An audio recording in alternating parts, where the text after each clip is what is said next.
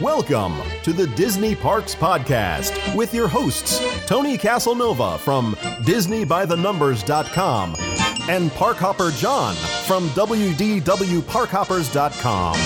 Keep your hands, arms, feet, and legs inside the podcast at all times and get ready for the Disney Parks Podcast.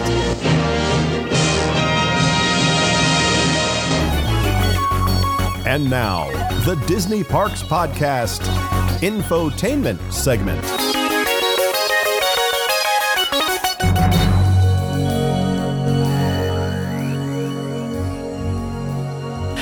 Well, in today's show, we've got a very special guest. He's a returning guest. He's one of our favorite guests. He's an author. Jeffrey Barnes is best-selling author. He's a Disney motivational speaker. He's a teacher of higher education. He's an administrator, university professor, and he's a leadership and success coach. And he has over 35 years of professional speaking experience and nearly 20 years experience leading teams and teaching college courses. Now, he believes Disneyland's story teaches us some of life's greatest lessons. And as long as you know its history, know what to look for, and you are willing to connect it all to your own story. I highly agree with that. So, ladies and gentlemen, welcome back to the show, Jeffrey Barnes. How you doing, my friend? I'm doing great, and thanks for having me back on. Oh, no, it's our pleasure. Yeah, definitely a pleasure. So, Jeff, we like to ask everybody, and you probably told us 4 years ago, but how did your journey with Disney begin? Well, it actually started for me in Florida. My dad was stationed with the Air Force up in the Panhandle, and Walt Disney World had just recently opened. And so we took a family vacation down there August of 1973, 1974. And for me, at the age of 9 or 10, stepping onto Main Street the first time, I just instantly knew this place was special. This place was different. And from that moment on, it didn't matter why we were going to Disney World. It could be another family trip. It could be, something related to school. I was always the kid who was most looking forward to it. And then fast forward to the late 80s, and I'm going to grad school in Northern California, make my first trip down to Los Angeles. And, of course, I want to go to Disneyland. Right. And that was in August of 1988, and I actually hated it. Part of it was because it wasn't what I remembered from Florida as a child. Mm-hmm. Most of it is because we just didn't plan and prepare well.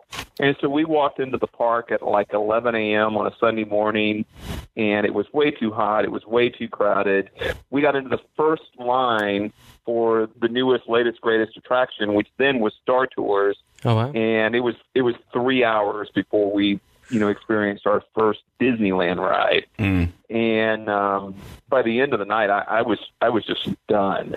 And if you had told me, look, you're going to fall in love with this place, you're going to teach a college course on this place, you're going to end up writing best-selling books on this place, I would have said you were completely out of your mind. Right. But I was fortunate enough to stay in California long enough to realize that for locals, Disneyland means something at sort of a deeper level than I think Disney World does for folks in Florida. Disney World's always been more of an international park, Disneyland a locals park. Right. And by becoming a local, if you will, by living in California long enough, I just came to realize this place is special. And so I got really curious and really wanted to learn as much as I could about Walt and his first or original Magic Kingdom. Mm-hmm. And that's when I discovered, like almost all of us, Walt wasn't born successful. He actually had more failures than success. Right. And even at the age 53, when he wanted to build his Magic Kingdom, he didn't just get to speak the words and it magically appear out of an orange grove in Anaheim. Yeah. He faced every obstacle, every difficulty imaginable, and he just kept pushing forward. And that story really connected with me and helped me to realize that folks who go to Disneyland looking for escape can really flip that and turn it into an example for seeing their own dreams come true. And that's what my college course is about. And that's what both books, The Wisdom of Walt based on Disneyland, or Beyond the Wisdom of Walt based on Walt Disney World, that's really what those stories and those books are all about. Yeah. That's awesome. So let's talk about how we got here, because like we were talking right before we got on the air, it's been 4 years since we were all doing a meet and greet at the Polynesian Resort, and there you come walking in, and we were just hanging out and chatting, and we I got my first copy of your book. And I say first, I've had a couple and given them away. But I got that copy that you signed to me, I still have, by the way. I'm not giving that away. But that was the first time, I got my hands on the copy of the book. And I had already pre-read a good chunk of it and loved it. So since you started the book, can you kind of give everybody a refresher on just the first book, a little bit of how that came to be and what happened 4 years ago to bring us to what we're talking about today, which we'll keep that a little bit of a secret. Yeah, so I had this crazy idea of teaching a college course on the history of Disneyland and challenging students not just to go to the park because they grew up with it and they love it, but to, again, really use it as that example for seeing their own dreams come true. And, pitched the idea, got permission, worked on it, built a curriculum, syllabus, textbooks, guest lecturers, field trips, all of it's laid out. And I mean, we're following the dream. Give the first class lecture. It was amazing. As much as I loved it, the students loved it even more. And then the very next day, I was diagnosed with a brain tumor.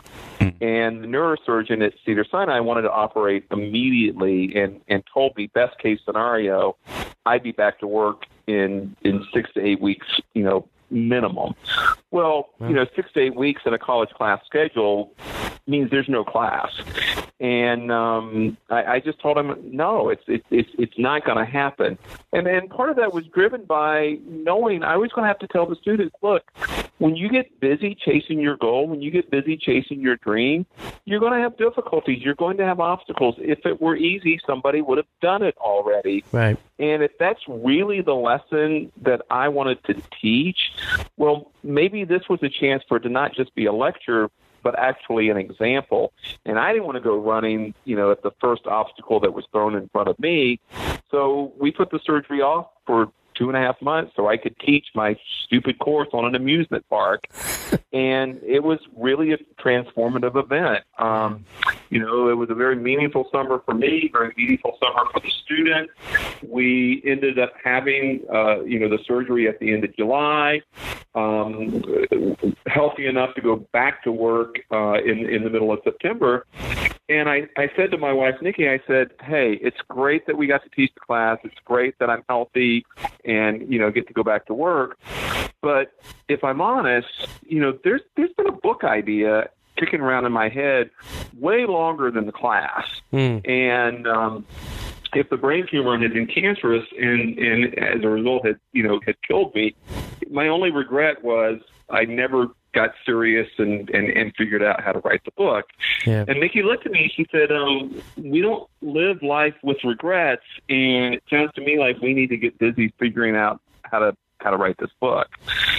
And so we started it in November of 2014. It published July 1st of 2015. It literally had been out 4 days when I met you guys on the 4th of July at the Polynesian Resort. Oh, wow. And, man, our lives have never been the same since because, I thought the hardest thing to do would be, figuring out how to write this thing. Yeah. And, little did I know that, it would actually sell. And, the market has been unbelievably kind to us. And, the response that we've gotten from readers, I get, 2, 3, 4 emails a week from people across the country who love Disney and somehow have managed to find one of the 2 books.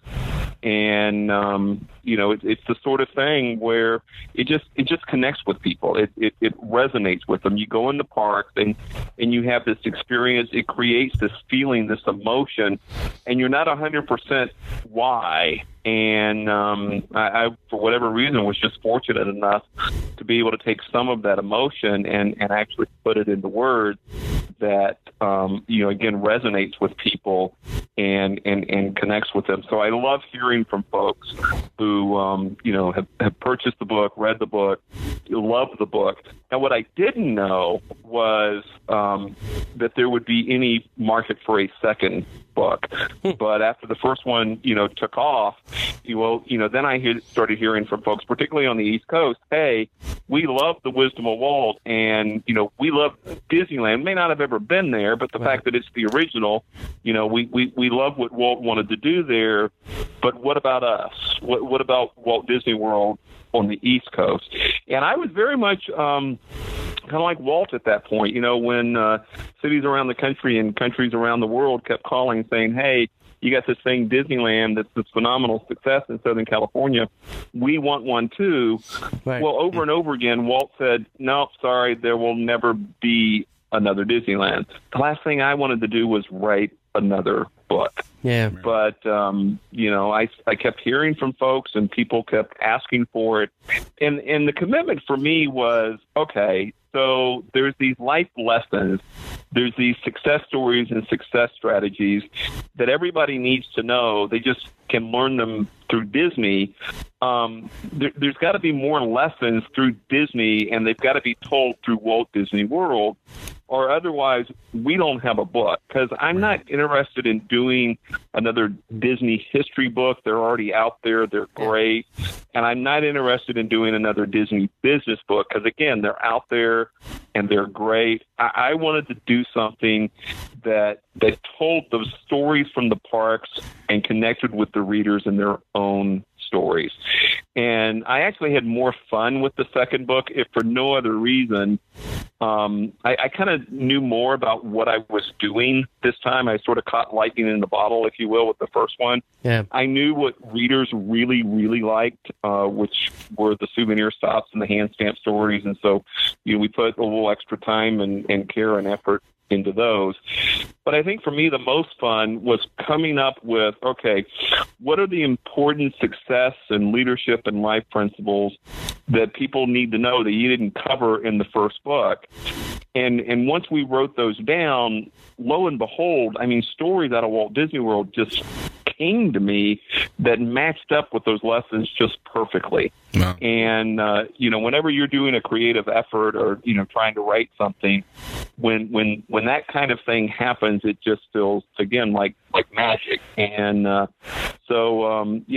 first book, took 25 years. Really took 142 days, but it took 25 years of me putting it off, getting sick, then getting serious, and from start to finish, once we actually began the writing process, 142 days. The second book actually took about a year and a half, but we didn't have 25 years of reading and researching behind it. And so we would write a little bit and do more reading and research on Walt Disney World, and then, write some more, and it came out in October of 2017. And interestingly enough, we find ourselves in Orlando and going to Walt Disney World more now as a result of the second book than even Anaheim, even though we live in Southern California. In fact, we were at Disneyland on Sunday, but so far in 2019, we've been to Walt Disney World far more often than we've been to Disneyland, and we're going to be there again like 3 times in the next 5 weeks. Wow. That's a lot. That may be more than us when we live here. Yeah, it's going to be a heck of a lot more for me. What's bringing out this coming out? Or you have events that you're... I'm not trying to be nosy. I'm just genuinely curious. No, that's fine. So I'm doing an event this weekend speaking to a CPA super conference. And again, it's one of these annual events, and they chose Walt Disney World as their venue. Yeah. And they wanted a Disney magical, motivational, kickoff speaker, Right. which is really, something that I excel at, and the message really connects and resonates with that sort of audience. Particularly, if you're going to be there for workshops and seminars and training and what have you, the story and the motivation and the inspiration that drives the Wisdom of Walt is really just a great way, to kick off that sort of event and put you in the right frame of mind. Oh, yeah. And then the following week, we're actually going on a podcast cruise. So we're sailing on the Disney Dream. Did the Fantasy 2 years ago. Absolutely loved it. And we get to be on the Dream this time. And I'll say something about the ships in just a second. And then coming back again for a fundraiser for Give Kids the World in July. And that's going to be a fun panel. We're celebrating Disneyland's birthday in Orlando on July 17th, and I'll be moderating the panel with Disneyland legends and folks who were hired by Walt and worked with Walt way back in the day. Wow. Yeah. Is that, Yeah. I think, is Ron Logan going to be on that panel? I don't know. We were supposed to do an event with him in, I think it was February, because I did an event for Give Kids the World in January with Lee Cockrell. And then I was slated to come back for an event in February, and for whatever reason, that didn't work out. And I don't know if they've managed to tag him for the panel or not. I know for sure Tom Navy's going to be on there. Bill Sullivan's going to be on there, and I don't. I feel like I'm not a salt and pepper shakers. Those two, they're always in the same place. Yeah. I'm going to miss. It's sort of fun because you write about these guys, you hear about these guys. Right. When you're a Disney fan and you're interested in that history, they're like gods. And now you have an opportunity, to be in an event with them and interview them and really draw some of their stories out. Just really, really fortunate for the opportunities that the books have brought us. Yeah, we got to see you at an event a while ago that you were doing a Q&A with Bob Gurr. Yeah. And at Celebration. Yeah. Yeah. And then he blew up the internet. a little bit. Yeah, the infamous duct tape monorail comment. Yeah. Yeah. But I thought you did a great job because Bob could be squirrely, man. He's all over the place. Yeah. And you held it together pretty well. Yeah. Well, the audience that night was great, and the people who put the event together, I think, did a fabulous job. Hosting and working with the venue and what have you. Right. And Bob can be a lot of fun, but you never really know what direction he's going to go. Nope. But then, secondly, how long he's going to go off in that direction. Right. Yep. Yeah, that's a tough seat to be in. Yeah. And I thought you handled it really well. I mean, you asked questions that we all wanted to know. Mm-hmm. And then you corralled him when you needed to corral him, and you let him go when he needed to go. And, but it was funny because you could tell when Bob, I'm going to talk about this, whether you talk about it or brought it up or asked me a question or not. I'm just going to get this off my chest. Yeah. And that was an funny. Agenda. Yeah, and that's the funny part. I just love that. Yeah. Yep. So we get to the Wisdom of Walt. We got the book out. It's a success. You finished now Beyond the Wisdom of Walt. Mm-hmm. Could you? And again, I'm going to ask the same question I asked last time. And I don't want you to give away everything, obviously, because we've only got a few minutes. But could you give away some of the big concept lessons within the book that people can get excited about reading? First book, second book, both second books? book. Yeah, I really want to focus on the second book. I'm sorry. Yeah. So again, the Wisdom of Walt really does focus on Walt and Disneyland. And the idea here was I wanted the park to be the star. I didn't want to do a biography, and I didn't want to do a history book, and I didn't want to do another Disney business book. I really wanted to connect the stories in the park with the story that the readers are experiencing. Mm-hmm. And like I said, that really resonated with the readers. And I think part of the reason why the book has been so successful. And so with Beyond the Wisdom of Walt, we strive to do the exact same thing. So, the first chapter is titled, Expanding Your Expectations. And the idea there is, we sort of have a core set of values and a core set of beliefs, and we never really challenge ourselves to go past those. And it's sort of difficult to fathom, but even Walt Disney, who I think we would recognize as the so-called king of imagination, mm-hmm. even Walt Disney was limited by his own limited beliefs and own limited thinking from time to time. At one point he went on record as saying he'd never do anything as good as Snow White, and actually toyed with, not making any more full-length animated feature films because he believed that he wasn't ever going to do anything better than Snow White. And again, after the success of Disneyland, when people asked, he was like, nope, there will never be another Disneyland. And of course, today in Orlando, Walt Disney World is 150 times the size of Disneyland. It is our nation's largest single-site employer and easily the most popular vacation destination on the planet. And none of that would have been possible if Walt had not let go of that limiting belief there will never be another Disneyland. And so the challenge is tell that story and then ask the readers, what's holding you back? What is your limiting belief? What do you need to do so that you can expand your expectations and maybe not create an entirely new world like Walt did in Orlando, but at least start changing your world? Wow. That's amazing, especially, we need that lesson now. Probably more than ever before, but that's amazing. And I haven't gotten my copy of this one yet, so I'm looking forward to getting it just for that alone.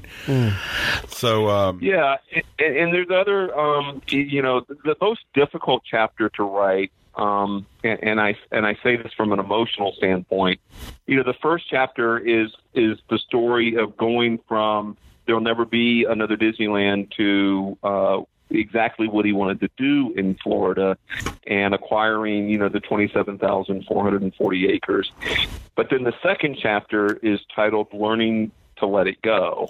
And that's when I write about Walt's death for the first time. That was a really hard thing for me. Sure. It was really, really, really difficult. And of course, the challenge with that from, the story of the parks at Walt Disney World is when Walt died, for all intents and purposes, the Epcot that he had envisioned died with him. Yeah. Right. And, I think we've had a hard time letting Walt go. As I say in the books, I think that's part of the reason why we hang on to these rumors that, he was frozen, cryogenically, put into, some sort of, state.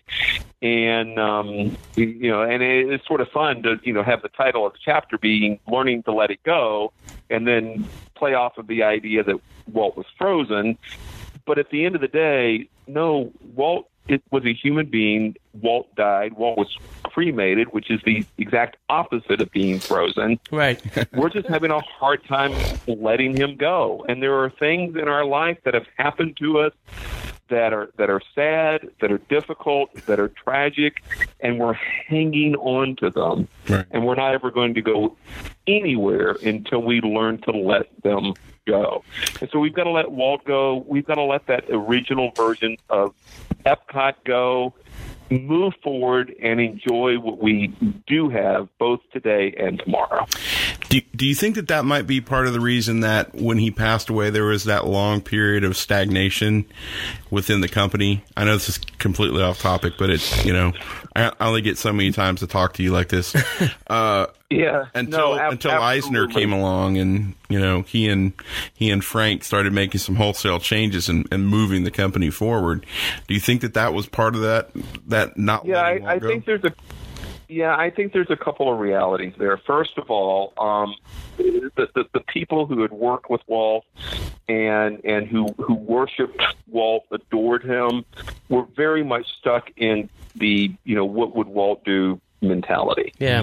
And as long as they had the answer to that question, and they had answers for a long time, as long as they had those answers, they knew how to move forward with things like Florida and Magic Kingdom. And then once the cupboard went bare, there wasn't a whole lot to replace it. But then secondly, I think the other challenge, Roy, bless his heart, I tell people all the time, Walt went bankrupt with his first studio, Laugh-O-Gram studio in Kansas City, and it was the bankruptcy that compelled him to California. And then here in Los Angeles, he joined forces with his older brother Roy, and they formed the Disney Brothers studio that today is the largest entertainment company in the world.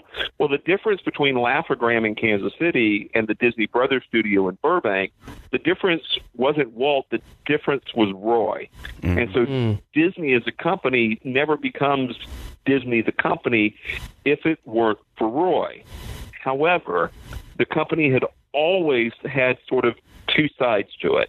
You had the Walt artistic, creative side, and then you had the Roy practical, accounting, sort of side. And with Walt gone, Roy did a lot of great things, to include, insisting that his final dream in Florida be, brought to fruition, to insisting that, they call it, Walt Disney World. Right.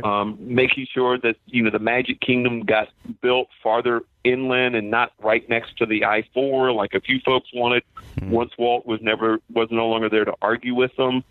But the challenge is, for all intents and purposes, the Roy side of the company took over. And so there wasn't a lot of vision. There wasn't a lot of imagination. And, Eisner and Wells came in and, again, made those wholesale changes. And, Disney as a company and, the parks especially have been, way better as a result of that infusion of new leadership, particularly during the first 10 years of Eisner's reign. Yeah. Well, I think Eisner was a fan of the parks as much as he was a CEO. He really wanted to build Disney experiences that people could enjoy.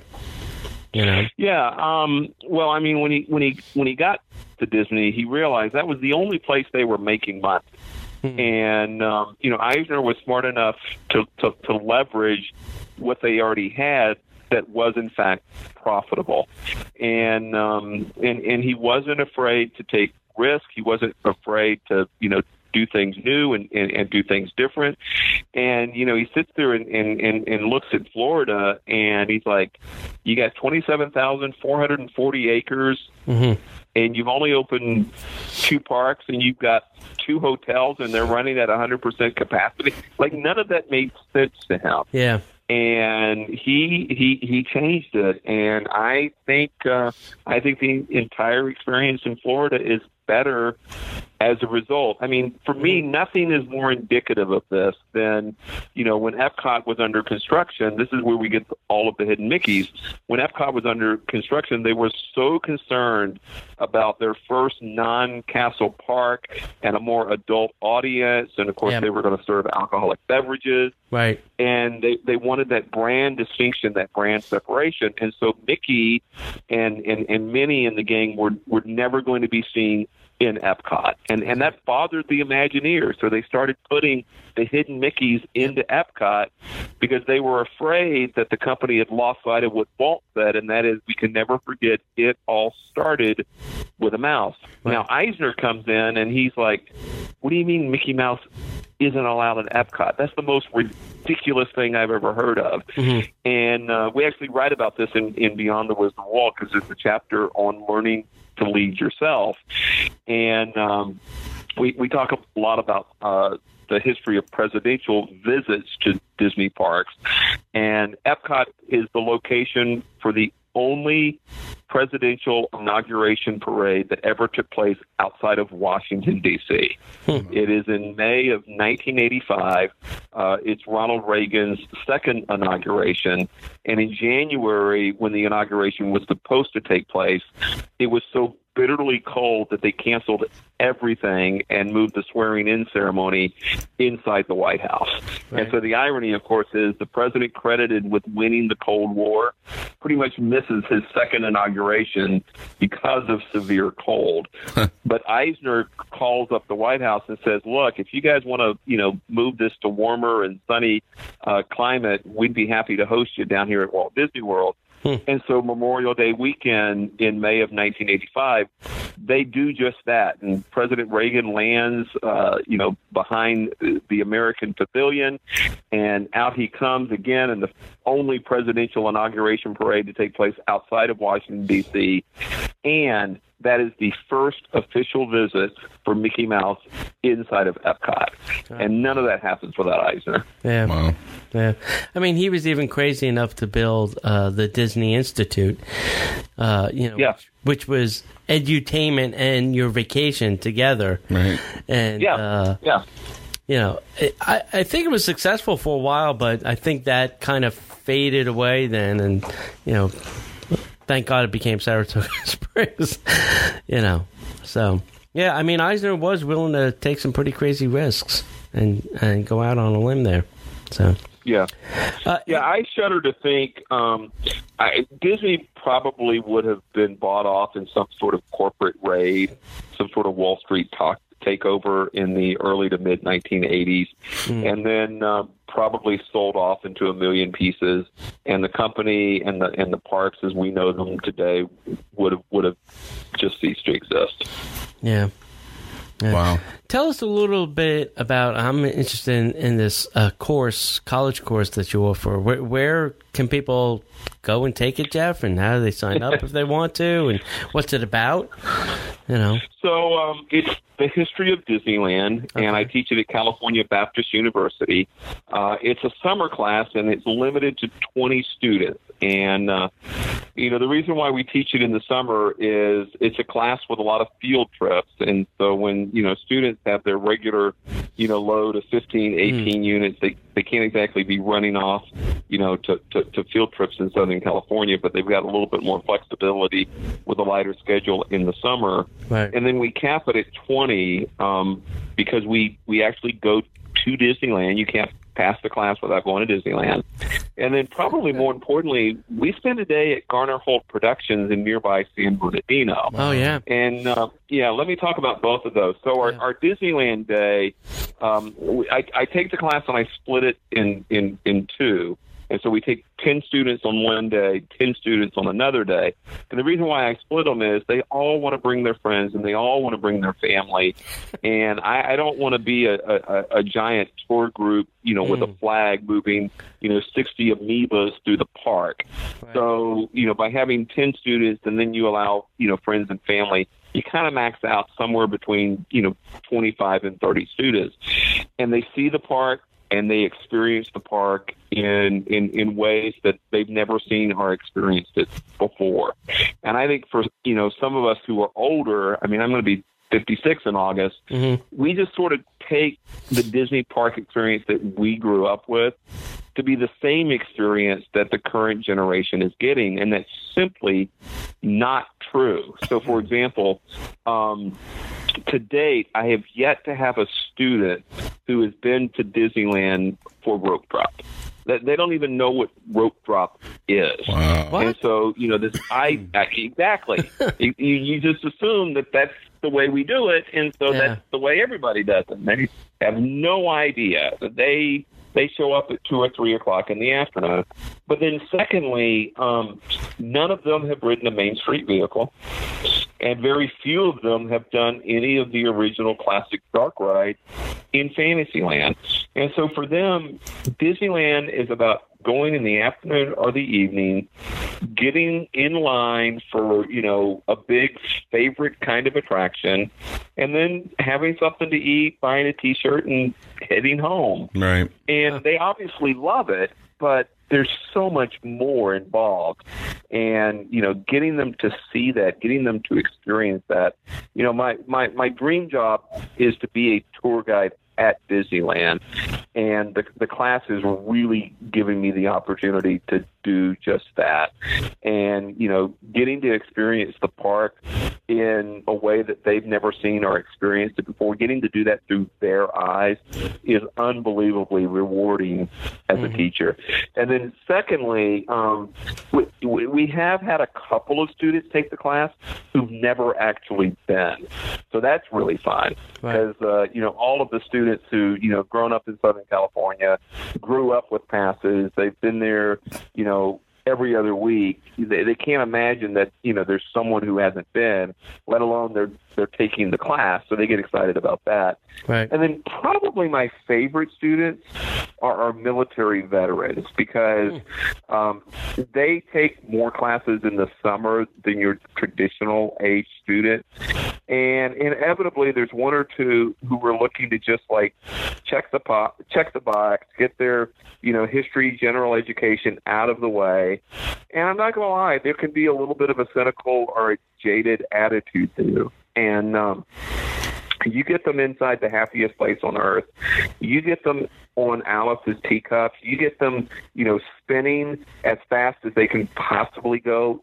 They literally transform right before your eyes. And that's the magic of Disney. That's the magic of the park. It's what Walt wanted when he dreamed of a place where parents and children can have fun together. And I believe that education and learning takes place best when we're having fun and we're naturally interested and naturally curious. There's not a better classroom in the world than Disneyland. Yeah. Totally agree. Yeah. I'm going to ask a crazy question. Do you have a preferred park, Disneyland or Disney World? Well, like I said, I grew up in Florida. I grew up going to Magic Kingdom, and I hated Disneyland on that first visit. But today, it easily is our favorite park. And then Epcot is our second favorite Disney park. We'll go to Orlando, and we might not get to Magic Kingdom every time. We might not get to Hollywood Studios or Animal Kingdom every time. I don't know that we ever go to Orlando that we don't get into Epcot at least once.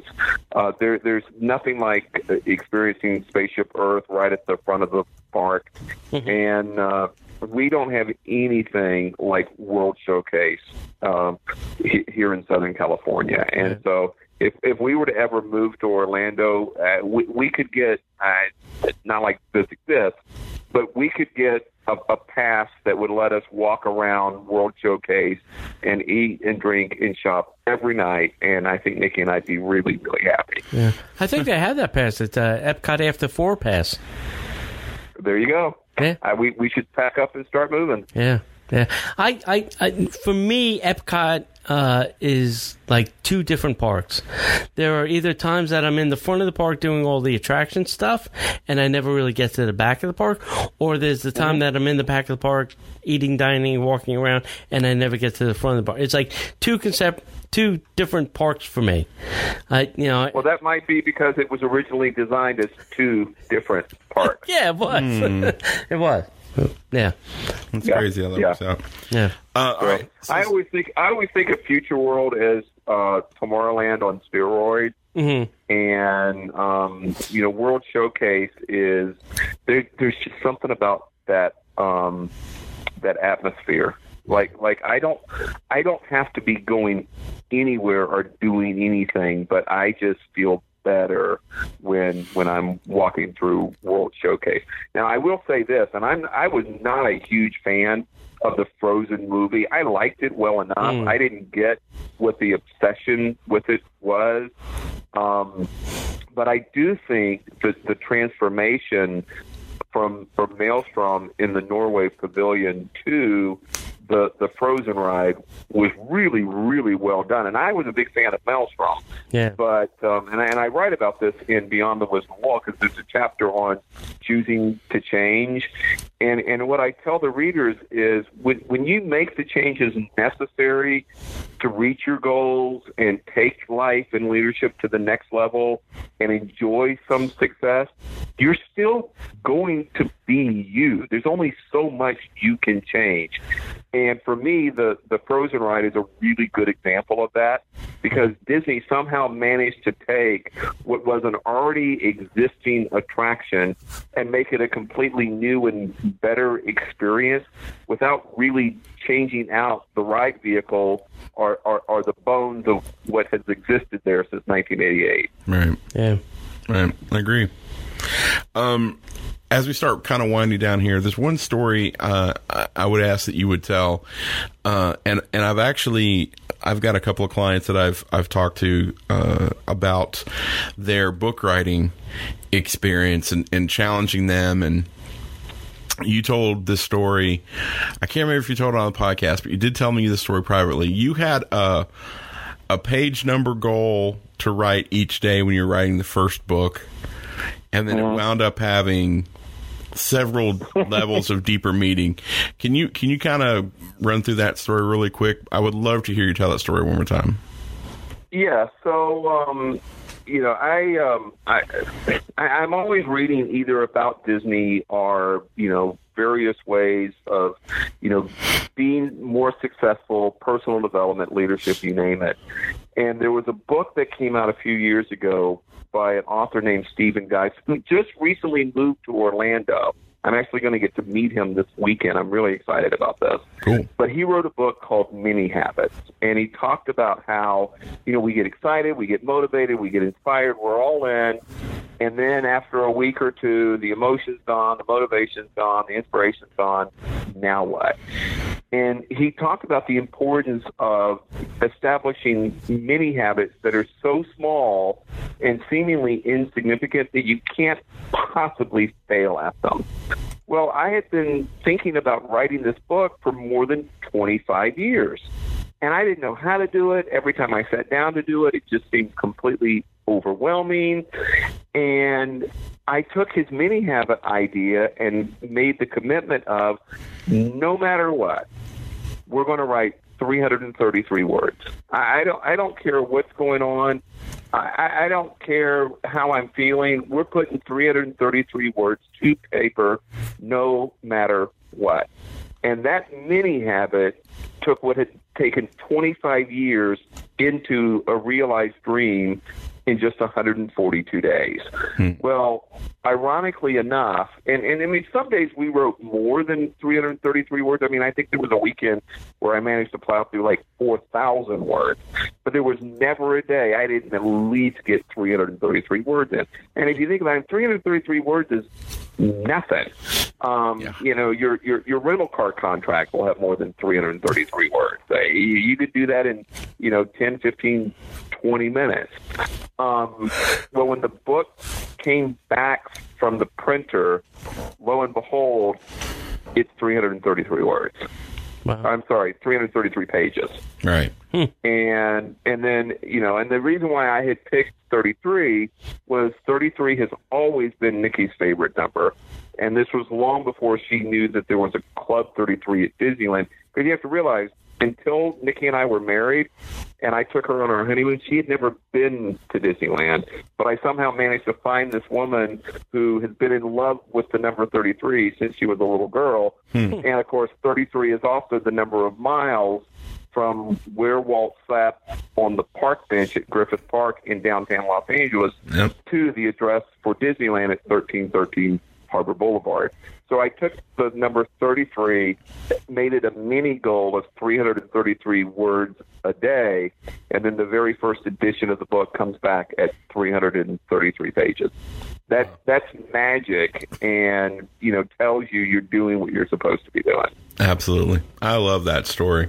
Yeah, that's such a great story. It's a great lesson, but it's just a great story. and I've shared that story with a couple of people to challenge them to do, not using the mini habits, but if you do a little bit every day, you can accomplish whatever you want to accomplish. Absolutely. In fact, you're starting to see this appear in other books as well. In fact, I'm going to talk to Stephen about this and ask him, hey, do you ever feel like your idea is getting ripped off? But there's a lot of 1% principles out there. Right. It's the same idea. Right. You don't have to, reach your goal or take things to the next level tomorrow or next week. Just work on being 1% better. And 1% adds up really, really quickly. Absolutely. All right, my last question is not super serious, but with all the ice cream you consume, when are you getting a sponsorship? When are we going to see Jeffrey Barnes brought to you by Haagen-Dazs? What you would think. It's funny. I like ice cream, and I eat a lot of ice cream. So here's the scary part. My daughter, who is an investigative journalist, she lives in Tampa now. She called me up one night. And she said, "Dad, I'm worried." And I'm like, "Well, what's up, sweetheart?" And she's like, "Well, I'm worried about all the ice cream." And I'm like, "You know I love ice cream. I've always eaten a ton of ice cream." She said, "No, I'm worried that you're just eating all of this ice cream because you're trying to get likes on social media." Because, she's a millennium, and she's into all of this stuff, and I'm the old guy, and, trying to keep up with Facebook and Instagram and what have you. And I told her, I said, I really appreciate your care and concern for me, but you really don't need to worry, because I actually don't post on Facebook every time I eat ice cream. Holy cats. Holy cats, man. Exactly. And so she felt better for like half a second, and then she was like, "You're eating more?" Yes. Yeah, exactly. Yeah. Do you have a favorite place at Disney that you go for ice cream? Where the Jeff Barnes seal of approval for awesome ice cream at Walt Disney World or Disneyland can be found at? So for Disneyland, it's the brand new Salt and Straw that just opened last year at Downtown Disney. Mm-hmm. Very unique flavors with amazing ingredients. And my daughter actually turned me on to Salt and Straw when she was living in Portland, and it's now come to Southern California, and we absolutely love it. And for Walt Disney World, I am a huge fan of soft serve.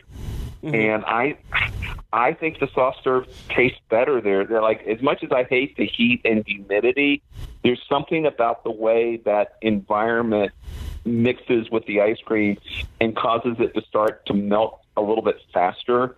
I think the Mickey bars taste better in Florida, and I think the soft serve tastes better in Florida. All right, fair enough.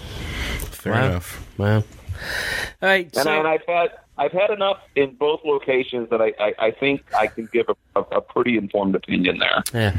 So the last question on the ice cream. So are you a Bob Iger Amp Hills fan? Do you like the Amp Hills ice cream? Ample Hills? I do.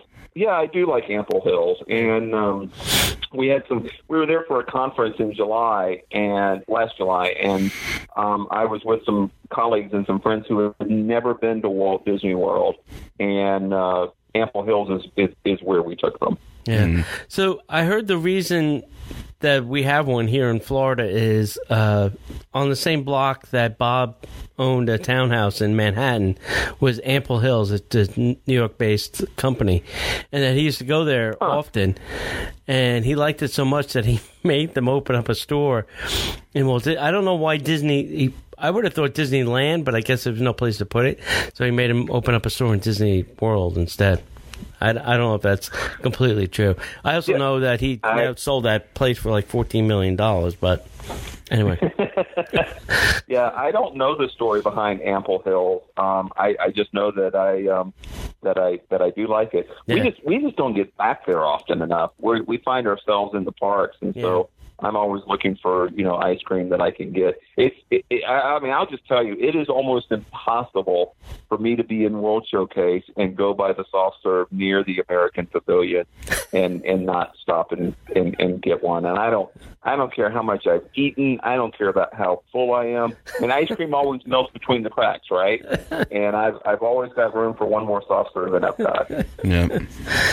All right, so tell everybody where they can find you, Jeff, where they can find your books, your website, all that stuff, social media. Sure. So we're located at thewisdomofwalt.com, and you can order personally signed copies of The Wisdom of Walt, Beyond the Wisdom of Walt. You can purchase them in a discount set through the website, again, thewisdomofwalt.com.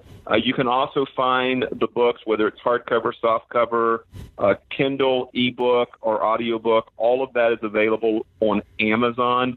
And I would really encourage your listeners to come to the website, because since July last year, we started a free Wisdom of Walt blog. It's new content. It's different content than what is in the books, and it's 100% free. So if you want a sample of what any of this is about, and you don't want to have to spend a few bucks to get it, then go to the website, look at the blogs that have already been published, sign up. You'll get the future publications for free. In fact, anybody who signs up, they're instantly going to get a free PDF of leadership lessons from the happiest place on earth. And that sort of, just immediately 7 succinct ideas that can help you with your life, your goals, your dreams, your vision today. And, again, all you have to do is sign up for the free blog, and you'll instantly get that free PDF. And then on Facebook, I am Jeff Barnes. Mm-hmm. And I've got room for a few more friends. And then on Instagram and Twitter at Dr. Disneyland. Well, there you go. That sounds great. Awesome. We can't thank you enough for coming on, Jeff, and telling us all the great stories. And next time you come down, give us a shout out. We'll pop over and say hello to you. Maybe get you some ice cream. Yeah, always love talking to you guys and supporting what you're doing, and looking forward to being back in Orlando this summer and hopefully hooking up. All right, sounds great. That's great. All right. Well, my friends, if we don't see you online, we'll see you in the parks.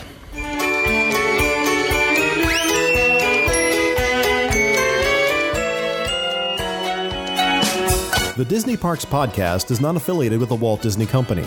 All Disney parks, attractions, lands, shows, event names, etc. are registered trademarks of the Walt Disney Company.